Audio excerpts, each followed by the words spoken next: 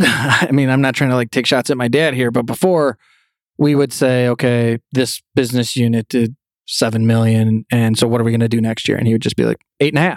Oh, he would. It's like, why? Because sounds like a good because number. we want to You grow. just felt it. Yeah. And then they'd Or be maybe just set it out for target. And you know what? Sometimes that's just what you got to do. It's a gut feeling. the negative side of that, and like he's weirdly close, and he Isn't always it? was. You know what that's called, my friend? Wisdom. Yeah, That's what it's called.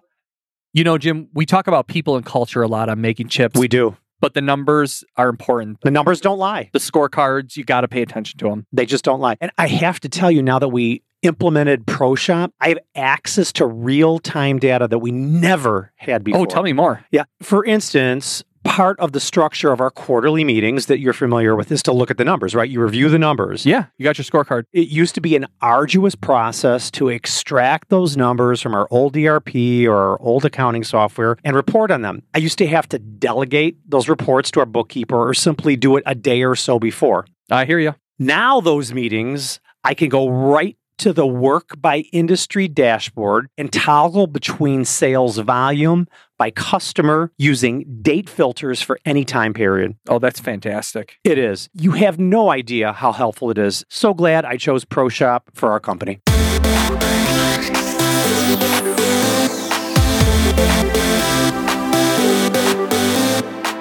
Welcome to Making Chips. We believe that manufacturing is challenging, but if you are connected to a community of leaders, you can elevate your skills, solve your problems, and grow your business. I'm your host, Nick Gollner, and I'm joined by two future-proof co-hosts, Jason Zenger, Jim Carr. What's up, guys? Hey, What's happening? So, Thursday afternoon. Tell me what the future looks like. Yeah. Well, I want to know. I didn't know you got a crystal ball. I'm getting one soon. Okay, good. We need it. I'm going to an event where they have a crystal ball. Okay. That's why I'm doing it. And what are they going to tell you? You know I don't believe in those things. They're going to tell me the forecast for manufacturing. It's MT forecast. MT You've been forecast. there. I think you spoke at something Yes. like that. Something. So I'm going to listen, not to speak. Okay, cool. Because what the wise people in this world, they listen. Okay. And I want to be one of them. You know what makes me happy? That you're going with your dad. Yeah, heck Yeah. yeah. Well, I'm trying to, get him tuned up on the future of the industry, just like I'm doing that No, for it's myself. important. So Just like we talked about recession last week, I think it's important that you go to events like this where there's intelligent people, not just Jim Carr, giving his opinion. I think you're intelligent, Jim. Thank you.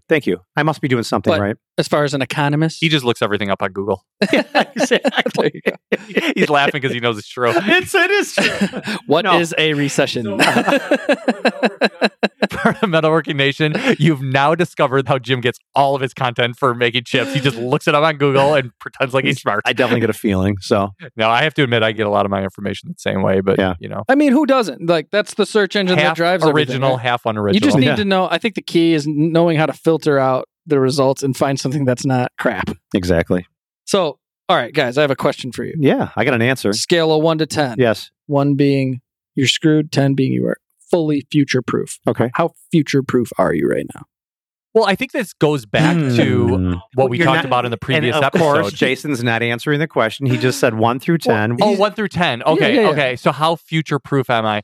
I honestly can't even answer that because we've been thrown so many curveballs, Yeah. unknowns, things coming out that we would never have anticipated. Mhm. I don't even want to answer that But don't Why? you feel resilient because you I made don't it know what through? the next thing is. But you made it through I something feel- as crazy Yes. as the pandemic. I feel very resilient I mean, what could be because worse of what than I that? came through. But honestly, I want to humble myself and know that there's something out there Amen. that I don't necessarily know how to handle. And I'm going to have to rely on other people to try to figure out how to get through that, like the Baking Chips podcast and all the great people that we have here. Sure. So I don't know. I can't answer a 1 to 10, but I feel like going back to the previous episode, let's just be as fiscally responsible as we possibly can be so that we don't get too aggressive and we run into a situation. Yeah. I would say a solid 8. I feel comfortable saying that number. Jim's But- not humble on the other side. No, so- no. You asked me today how I feel. Yeah, right now. It could change next month. Whatever's after Delta variant hits and it's 10 times worse right. than everything else. Yeah, Are you, how screwed are you? All I can do is answer the question how I feel today. 8. Sure. 8. I'm an 8. Yeah. But how do you feel? Okay, so professionally, Business. Yes, professionally, we're really diversified, which is good. Much more than we used to be. So Right. are we. Right. And so that makes me feel stronger professionally. And then personally, like I'm confident in the future. So we'll just put it that way. Having confidence Regardless is a of what good happens. character. If I lose all my money, I lose all my house. Like, Right. my hope isn't in those things anyway. So I'm confident in the future. You Good. know, I got a solid family, solid faith, and I'm confident at like whatever happens, whatever life throws at me. Cool. So what does the future of the metalworking nation's industry? Well, I got some our manufacturing industry? news, Yeah. Oh, let's do that. but we always got to do something fun. We need happy What's that? time. Happy time. Go ahead. I'm going to start happy time with what makes me happy. Sports. Yeah. So we're in the end of October, and everyone who's a sports fan knows that October is like the best sports month. there is. Why? Enlighten me. Everything's happening. Okay. So you've got Basketball, hockey just hockey. started. Yep. Basketball just started. Yep. Football's right in the middle of the season. Yep. You're in the playoffs in baseball. What game are they on now? The 16 regulars? I think they just had the game one. The Braves won. No. Oh, you're not talking about the World Series. No. I'm talking about the. What is it? Week 7 or 8 or 9? I figured we were Yeah. about halfway through the Something season like that, already. Yeah. But it's just like there's always something on to watch. Right, exactly. So that's kind of cool. Because when it starts getting dark at like 5 or 6 o'clock I in know. Chicago, and you're just like, oh, I know. what's going to It's- keep me awake? At least there's a ball game on. So that's it for me. Right. Jason, you find a lot of joy in books. And I so do. you talk about your books. I Tell me enjoy- about your leather-bound books. I do have a few leather-bound books, but not many. Yeah, that's not necessarily my thing. So you want to know the book that I'm reading right now? I do, yeah. Yeah. So the book that I've got teed up, I was just like trying to rack my brain to think about it. It's called Just Thinking About the State, and it's a theological discussion on the role of government. Oh wow, I'm into that. That sounds deep. Yeah, it's pretty Too deep for me. Yeah. Jim's vomiting in his mouth thinking Yeah. about that book. I actually think it sounds pretty interesting. Yeah. Jim? Sorry. And you know what? Well, you want to hear the other interesting thing about it? Sure. It was a book that was sprouted out of a podcast. Oh, cool. And it's actually something that I've been thinking about too, about writing a book that might sprout out of the Making Chips Okay, podcast. I'm going to go on a small marketing rant. Okay, really quick. So Okay.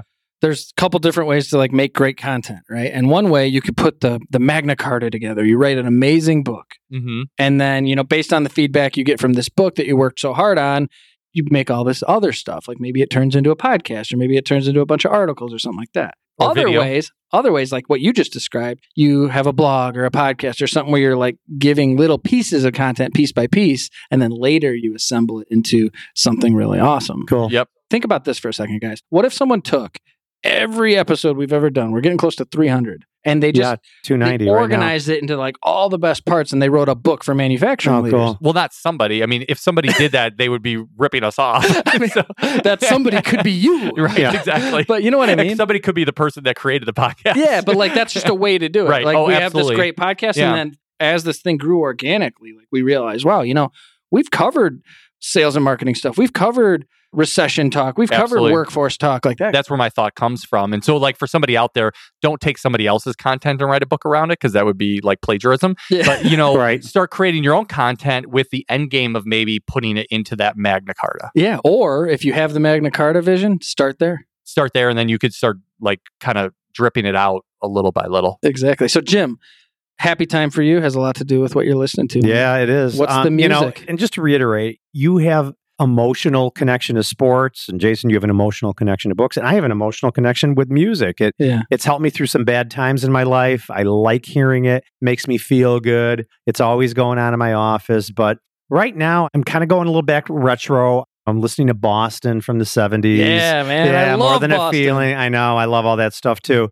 But then I'm also listening to some old school disco, like 70s, Yeah. like Fly Robin Fly by the Silver Connection. And I don't know who any of those people yeah, are. I know. Well, you shouldn't actually. It'd be embarrassing if you did, but I do. And I like some old stuff. those songs bring me back. They make me feel good, and they lift me up when you have a I like bad a little day. disco. I think it's in my DNA. Yeah. You You like Daft Punk. Yeah, and they did a disco album. I know. And, I know. And you I know. mentioned You my turn me dad.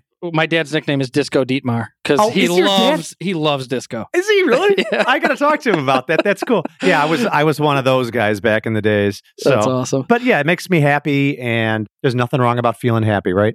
Absolutely not. Yeah. So what do we got, bud? So manufacturing news. Okay, so I'm going to hear. We're going to manufacture some news, or we're going to talk No, about it's already been manufactured. Okay, That's the great good, part. good. And it's going to be manufactured next week when I go to this conference. But Okay. one of the people I'm going to be hearing from Who? is a guy named Brian Bulau. I don't know if I'm pronouncing his name right, I think but you he's just messed that up. Probably. He's the CEO of ITR Economics. In Manchester, New Hampshire. I know where And that's so at. he wrote this article, for SME.org. For those of you that don't know, it's a Society of Manufacturing Engineers. Yep. And it's a really long article, so I'm just going to take some excerpts from the article. You don't have to read it, though, do you? I'm going to read a little bit. Okay, And go you ahead. guys can We can cut it elaborate. up. You can share even more wisdom than this economist. But the point here is, like we talked about, being future proof. This episode's going to be about forecasting. How do you produce a forecast for your business? And so my article's right alongside that. Nice. Everything's So like, in when you say a line. forecast, you mean like kind of like a budget, except only on the sales side of forecasting. things? Well, for me, it's the sales side, and then other Yeah. people use that to figure out, okay, what our cost looks like, what is the profit picture. Yeah, but it usually starts with the inputs. Yeah, for sure. Right on. So, all right, here's what Brian And had the to say. rest of the company always gets mad because then you think everything starts with sales, and then it becomes this infighting. Yeah, but it over kind of sales does. I mean, doesn't it start with As sales? a sales guy, Well, it starts with sales, it flows through operations, and it ends with finance, right? So, I mean, let's be honest. Let's be honest. All right, sales is the best. I'm not arguing with you. All right, okay, here's some quotes. So, in the near term, the U.S. manufacturing outlook in 2022 is positive. That's what this Brian Bielaus says. Okay. The leading indicators are strongly positive, and consumers have a lot of money at their disposal. You talked about that on the last episode, both you guys. Bilau explains business confidence is rising, Yep. and corporations are experiencing a stimulus-related liquidity surge. Oh, exactly. We got- 100%. We got cash. However, he cautions the magnitude of rise is coming out of the depths of the pandemic recession, and it can't be sustained through 2022. The rate of rise will slow, but the indices that reflect macroeconomic manufacturing will rise, albeit with seasonal variations to the trend. So that sounds like a really freaking smart guy. Basically, He's just using big words. Yeah, big words, right? So He's probably no smarter than you, Nick. I don't know. I don't think a bunch of people are going to listen to me talk about the economy, but I can read from here. That's okay. So he says, or the article continues, clearly ITR's pre-pandemic forecasts, there's that word, were mostly mooted by the magnitude of the natural disaster. So The pandemic. Yeah, exactly. However, when we were in the early days of the pandemic, like March 15th through the 28th, Yep. when the stock market was cascading downward and Yep. governors were shutting down parts of their states, Yep. we altered course. Weighing data from December 2019 to February 2020 in 8 headline categories, ITR logged 92.8% or greater forecast accuracy across the board before the weight of the pandemic began to be felt. So this, okay, good. These guys are pretty accurate. But he says, now for this year, he continued, our forecasts in many cases needed to be raised because of the sheer magnitude of the fiscal and monetary stimulus resulting from the pandemic. So they had to raise their forecast because of the effect of all this money. Mm-hmm. We seem to be on track now, having seen the stimulus plan more totally and being able to dial in their probable impact. The stimulus has also caused us to rethink and lower our expectations for the middle of this decade because of the intermediate to longer term consequences of the government's actions. Really fancy way to say all this money is going to make things go really good, but come to the middle of the decade here, it's, what goes up must come down, right? That's So what we're talking about the middle of 2020s? Yeah. Okay, so like 2025? Yeah. That, because when you were talking about recessions I coming. think that's lofty, but it could happen. Yeah. You're talking about recessions coming. It is. And it's always coming. It's but always I don't coming. think it's coming in 2022. I think it's going to be a really good year. So I would agree. I would agree too. You got to watch out for, like all those indicators we talked about in the last episode, earnings. I'm just looking at the screen over here and it said Starbucks falls on earnings not meeting objectives. right. So What's the Tyson quote? Like everybody's got a plan until you get punched in the face. Exactly. So we got punched in the face Yeah. by the pandemic. yeah, and you never know what's going to punch you in the face. You don't. Right. You don't. But you still have to look forward. You still have to produce a forecast. And that's what the episode's going to be about today. Because honestly, a lot of our episodes come out of what we're dealing with in our lives. Exactly. I'm dealing with forecasting right now. Yep. So I'm going to talk a little bit about how we forecast. It's not perfect. I want to hear how you guys forecast. We all operate off of a P&L. We all have a budget. So I'll just ask some questions that everyone needs to think about when you're producing your forecast. So first question, what are the factors you consider when you're forecasting? And here's some of them, right? What can you expect based on your past history? So what kind of a clip do you grow at? Something you guys think about? Like kind of like Well, the no, we said- foundation of your company and like what you can maintain. Well, okay, so if No, I don't understand. Can you If articulate you grew that a little at bit? 4% in 17, Okay. and 5% in 18, and 6% in 19, and Well, I don't think you can expect anything, but you can have goals and set rocks to achieve what you're going to do in the future, right? I'm just saying. So if historically you've grown at 3, 4, 5, 6%, you're not going to say, "Oh, we're going to be 50% bigger." next year. It's not sustainable. Yeah, right. It's just not. Some companies grow that fast. Like if you're like a software company or something like that. Yeah. So that's one factor. The others is like, who were your top 10 customers this year? Yeah. That's an important thing to look at and say, okay, how much can I continue to expect from those clients? Like, exactly. I just had a conversation with one of my top 10 customers, and he was like, well, I'm starting to see some softness in some of our clients. I'm like, well, that's going to translate to his business and it's going to translate to my business. Possibly. Exactly. To what degree that is, we need to do a little bit more digging and find out. And what percentage of your business is your top 10 or 5 or 20 customers, So that's like the head, and then you got the tail, which is all the little transactional stuff. Everyone who buys a couple cutting tools once in a while from you versus the integrated absolutely. partners that you have. Yeah. Who are your top 10 targets for new business? So you're talking about new industries, new emerging like who's that next great aerospace manufacturer that you're quoting, and like what could they do? A new space company. Yeah, there's plenty of those going on right now. So we think about those two things. One is more focused as from a sales perspective. One is more focused on key account management, like the accounts you already have. How do you grow the wallet share? If they spend $1 million in your category and you're getting half of that, you're getting a half million, right? So how do you get to where you're getting 2/3 of that, or you're getting 80% of that, or whatever? That's key account management. You already have the customer. You're just trying to demonstrate value and get more. But the second one about, who are your top new targets? That's going to be about, okay, like how do I create the next key account? Right. How do I make someone who's nothing? It's very important to be thinking about that. Absolutely. Because as the economy moves forward, industry highs and lows change, and there's always a new sector. There's always a new emerging technology. Are you segueing? You're segueing for me. Yes. That's perfect. So what's going on in your markets, your key markets? Yeah. If you're doing semiconductor stuff, well, this year was awesome for semiconductor stuff. So the markets you serve are aerospace. We had a kind of a not great year for commercial aerospace.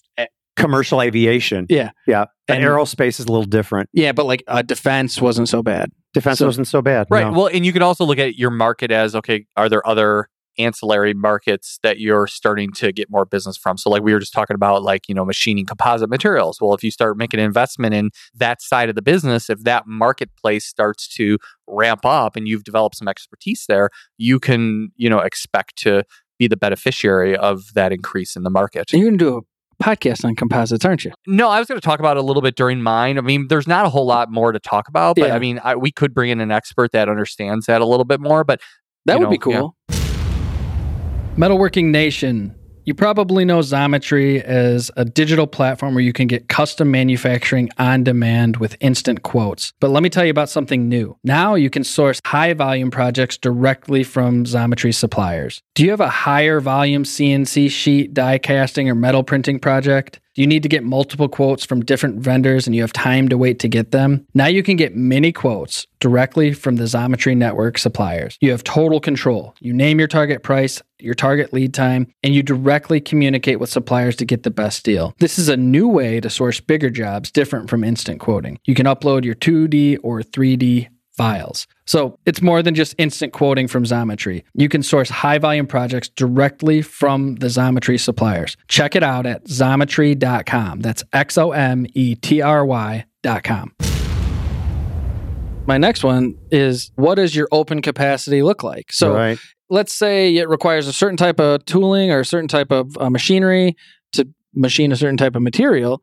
Well, you can't forecast monster growth if you can't afford the tooling or the machines. Right. So like if you're already at capacity and you need to buy a new building and, expand and hire all these people, that takes time. So you probably shouldn't forecast all the sales yet. Mm-hmm. Yep. And just like your capacity, what's happening with your supply chain. So we have a certain product that requires this aluminum extrusion that we get from Europe, and we couldn't get that because of the supply chain after the pandemic. So we had to reduce our sales forecast for that particular product. Why don't you source that domestically? Because we couldn't find the same aluminum profile at a competitive cost. Okay. And we figured, the supply chain is going to bounce back anyway. Oh, okay. Yeah. But Well, yeah, like- it's slow to bounce back. But to your point, you can be more aggressive with your forecast if you have multiple suppliers instead Yes. of being confined to just one. There's a lot of redundancy Or in if the you got a market now. good supplier company, a good distributor who can help you figure that out. Okay, Yeah. what are some alternate sources? I know some aluminum extruders. Yeah, there you go. Next, and we talked about this, we don't have to beat this, but like what's going on with the economy, of course. So what's going on in your markets and things kind of close in radius to your business, but what's going on with, geopolitical situations and just the overall economy. And let's be honest, that's a big part of it. You know what I mean? Like, I think I've said this before on the show. The integrator that used to work at Zengers and Black, he used to say, do we have good salespeople who are able to close business, or are they just floating in the waves? So, you float up in the wave and you float down in the wave. Right. You float up in the wave and you float down in the wave. And that's what a lot of our business has to do with, kind of floating up in the wave, and then when it goes down, floating down. And so you just gotta take that into consideration. You're going to be busy if we're busy, right? Yeah, absolutely. Yeah. And you're going to be busy if, like the aerospace or whoever, those industries are busy. I always relate it to, like, I think about there's professional poker players. So Yes, poker's there a are. game of luck. And then many- there's people that get lucky. Right. Well, how can you be a professional if it's all about luck? Well, So, no, I mean, there's a little bit of skill. yeah, if they're playing good poker, at right? reading the rest of the people, they're good at maximizing their good luck when it's good time and minimizing their bad luck when they got a bad set of cards. And I think it's the same thing as a leader. A lot of the market factors becomes like 50% of your success, and the other 50% is whether you've got the skills. Yeah, exactly. And then this one's going to be kind of a little new. It's actually an old typology, but it's kind of new to a lot of people. I don't know a lot of people know about, like, what is your aggressiveness strategy? So I remember this from school. These two. What is your aggressiveness strategy? Yeah. So I think what Nick's trying to say, correct me if I'm wrong, this kind of goes to the fact of the more aggressive you are, the more riskier you're going to be. Risk So it's versus almost reward. like you could say, like, what's your risk quotient? Yeah, you know? exactly. Yes. So Miles and Snow, two guys from 1978. I don't know their first names, but I remember reading about them and doing some work like this when I was in school for my marketing degree. And they proposed that firms in general develop relatively stable patterns of strategic behavior. They do this in order to accomplish a good alignment with how they perceive the environmental conditions. And so, like, their typology involves 4 strategic types. They have defenders, prospectors, analyzers, and reactors. And I want to ask you guys, like, which one resonates the most with you? So I'll start with prospector. So companies that would be in the, prospector type would be those that extend their success through global expansions and finding new markets, new opportunities. That's a prospector. Okay. Okay, a defender is... You're going to ask us which one of these we relate to the most? which one do you relate the most? Okay. A defender concentrates upon existing operations and defending their home turf. So Mhm. being awesome at what you're good at. Okay. Not necessarily going out and prospecting for new stuff all the time. A reactor responds arbitrarily to strategic actions initiated by competitors. So what's my competition doing and Okay. how do I react to that? Okay. And then an analyzer, they take a middle ground approach between being a prospector and a defender. So really kind of solidifying where they're strong and, like, defending that home turf, as it says, but also kind of like seeking out new opportunities where it makes sense. Okay, so I would say, so I've got kind of 2 hats that I would put on here. When I started making chips, I would say that I was very much a prospector. Okay. And I've started other divisions within Zengers where, like, our VIP supply division, where, we sell at cost with a management fee. And I was very much in that prospector mode. But I would say overall, I'm probably more of a analyzer where I'm balancing that prospector and that defender side Yeah, of so things. if prospector's one end of a spectrum, defender's the other, you're a little in the middle, but more on the prospector Right, side. because for me, like, cultivating that foundation and defending that turf is very, very important. Like, being that, I've talked about this before, being kind of that invisible partner in our clients' operations is a big part of what we do. And, a lot of it depends on the services that our clients want. Some of it is very much prospecting and some of it is very much defending. Sure. Jim, which one resonates with you? Definitely defenders, but I definitely think that prospectors has become more prevalent in our business strategy over the last 4 years. So more of an analyzer. An analyzer, but a 75% defender, 25% prospector. Yeah, so whereas Jason's probably the flip. Yep, exactly. That's what I just figured out after he said that. What about you? For me, I'd be more on the prospector end of the spectrum. Our business is probably right in the middle. Mm-hmm. So we got to defend our home turf where That's cool. we make chip conveyors. There's 4 main manufacturers in North America for chip conveyors. Sure. We really want to own that turf. We want to be great. But then we get into new markets and stuff as we see fit, So the reason why I bring it up, your aggressiveness strategy has a lot to do with how you forecast. If you're going to launch 5 new products and get into all these new markets, then you need to think about that when you produce your forecast. So let's transition away from all the factors you think about when you're forecasting and who makes the forecast. At your company, Jim, who makes the forecast?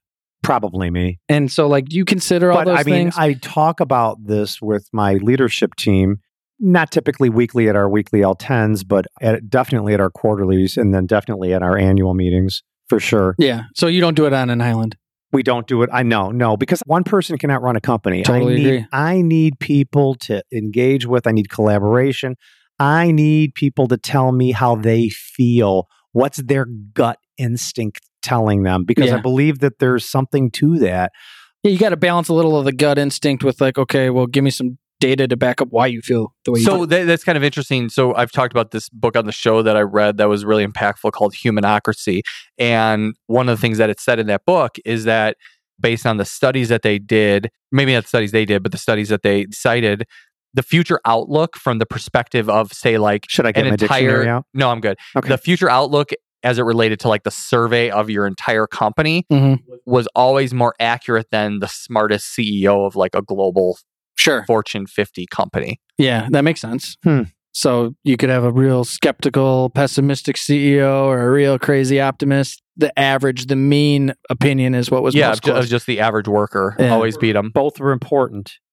Yeah, but ultimately, it's the CEO that's got to call the shot. But, right. I think it's a good idea to survey your team, survey your clients, survey your partners, and really get a good. So, do you own the forecast for your business? Oh yeah, producing that, is that your? Yeah, I would call it, just like our budget, with the forecast being the top side of that. Sure. And that's my responsibility. And do you require anything from anyone else, inputs that flow to you? I'll ask questions. Yeah, but they don't have to turn something in, or they're not required to turn something in, but I do ask questions and get their feedback. And the rest of my team is not necessarily being evaluated on the forecast. Sure, they might be evaluated versus the budget that I come up with, and we set objectives based on that. But yeah, it's mine. So we've done it kind of. I'm not trying to take shots at my dad here, but before we would say, okay, this business unit did $7 million, and so what are we going to do next year? And he would just be 8.5. Oh, he would. It's why? Because sounds like a good because number. we want to go. Felt it, yeah. And then they maybe just set it out for target. Yeah, and you know what? Sometimes that's just what you got to do. It's a gut feeling. The negative side of that, and he's weirdly close, and he always was. But that's what that's called, my friend.